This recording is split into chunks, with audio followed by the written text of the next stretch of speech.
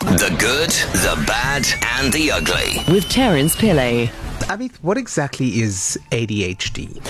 So ADHD has two components. It's inattentiveness. So attention deficit is the AD, and the HD is the hyperactivity. So when we're looking at diagnosing a child with ADHD, we have to look at those two components in order to fit a criteria, and we use what we call the DSM-5 criteria in order to identify whether the child meets the full criteria or not. And I think that's what the main is thing. that?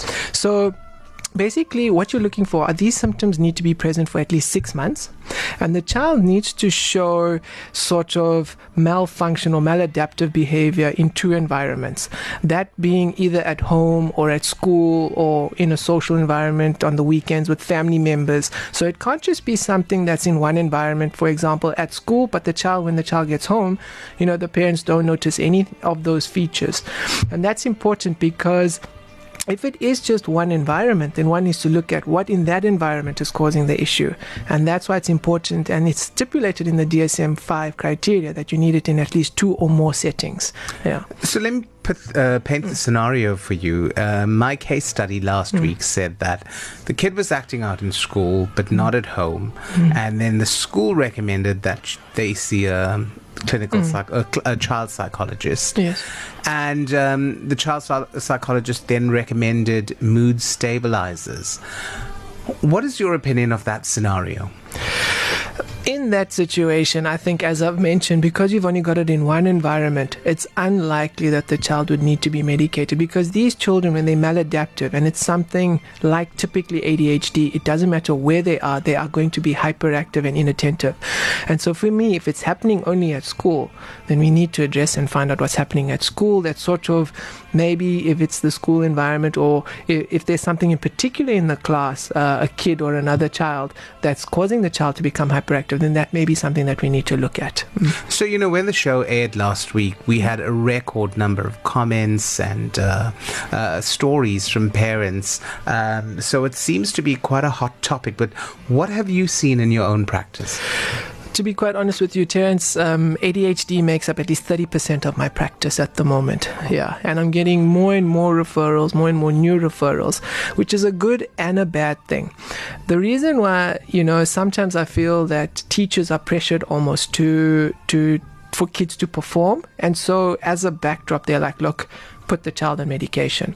The flip side is also that we're seeing kids that really need to be on the medication detected a lot earlier, and thus put onto treatment earlier, and so their outcomes are better. So it's a double-edged sword, and it just depends on which side you fall on. But yes, more and more kids are being picked up. Number one, because I think teachers are more aware of it, and number two, I also feel that there's a lot of pressure on teachers to try and get kids to pass. So is that not just an easy route then? It is sort of a safety net, and that's why we, as well, in the health profession, we advocate that, you go to someone that's going to screen you, that, does the proper assessments, and then decides whether the child needs to be on some form of therapy rather, because that can be either medication or pharmaceutical medication as well. So you're a pediatric neurologist. Yes. Take me through what happens in the brain of a child that is diagnosed with ADHD. Okay. So I think let's just step a little bit back before we go on what happens in their brain. Firstly, because there's two entities. Now, typically, the age of onset for ADHD, let's start there, is at around 4 years. And what happens there is that you pick up the hyperactivity first. So the child that's sort of getting up, they're not focusing, they're here, they're there, they're bouncing off the walls, and those are typically occurs in boys. So hence boys will tend to present a lot earlier than girls. Girls tend to have the more inattentive type. So they'll be sitting down and they'll lose focus, and they'll sort of be easily distracted. So they won't be hyperactive, but they won't be focused. And girls therefore present a little bit later. And what happens is that as the years go on, and when school becomes a little bit more demanding and you need to focus a little bit more, that's why at around the age of about 4 to 6, that's when kids start presenting with these symptoms, because that's when they're really there to sort of focus, and the schoolwork becomes a bit more with regards to volume, and they need to educate. So what happens in these kids is that they just have this, for the hyperactivity case, they just have this feeling that they need to move. They just have to move. They have to be on the go. Sometimes they'll blurt out answers before the question's even finished. That's what happens with the hyperactive child. The inattentive child tends to be sort of distracted and lack of focus per se, and that's the two entities. So they just sort of get a little bit bored and sort of wander, and then you have to bring them back again, and that's what happens with them. Yeah. And so I think where I'm getting at is that these drugs that are prescribed to address these problems. Yes. What does that do to the brain? Does it balance the imbalances? Okay, so what's typically used is methylphenidate. That's the active drug ingredient, and what that does is it increases the dopamine within the brain. So it prevents the uptake of dopamine, which is a neurotransmitter in the brain. So it's one of the chemicals that allows the brain cells to sort of talk to each other. And by having a lot of that around, you can then understand that the cells are able to interact with each other a lot better and more, and that's why focus is a lot better with regards to that. And I've read, though, that there could be some serious long-term repercussions. Yes. What are those? So the one that we typically worry about is methylphenidate, and excessive dopamine levels can actually suppress appetite. So let's just talk about that, for example. Now, if you can imagine that you have a child who's hyperactive, or now you put them on a drug that also decreases their appetite, what actually happens is that you can, over the long-term period, weight becomes a problem, height becomes a problem. So these children then become stunted, and they have underweight or they're malnourished. So those are aspects that we also need to look at. So yes, they may be acing in class, but if you've got all these other problems, then you're running into issues there. Furthermore, if you don't have a balanced diet, it's going to affect your concentration. So you need to be very careful when you're starting these kids on these treatments, that you need to also look at that as almost a comorbidity that can occur. And do these kids need to see a medical professional as opposed to just going to a child psychologist or a psychiatrist or someone like that? Yeah, I think so. In my experience and the children that I've seen, I would strongly recommend it, because I've seen the sort of long-term effects where kids have been stunted and have been sort of, malnourished. And obviously not picked up, because when they're on treatment, they're doing well at school. But I think when you see sort of a pediatric neurologist or pediatrician, if I may say, they would rather look at the child holistically and do the plots and make sure they're growing well and things like that as well. So I would actually recommend that they do see a pediatrician or a pediatric neurologist. Because at the end of the day, we're talking about kids that are 4, 5, 6 years old here. Yes, yeah. I mean, should we be medicating kids that are that young? No. So the literature out there actually stipulates that under the age of 6, treatment should only be your second or third line option, and behavioral therapy with the parents and the school, that be the main and first line therapy. And in fact, France has pushed that to the event where they're actually trying to prevent sort of medicating their school going kids at all. And it's been working.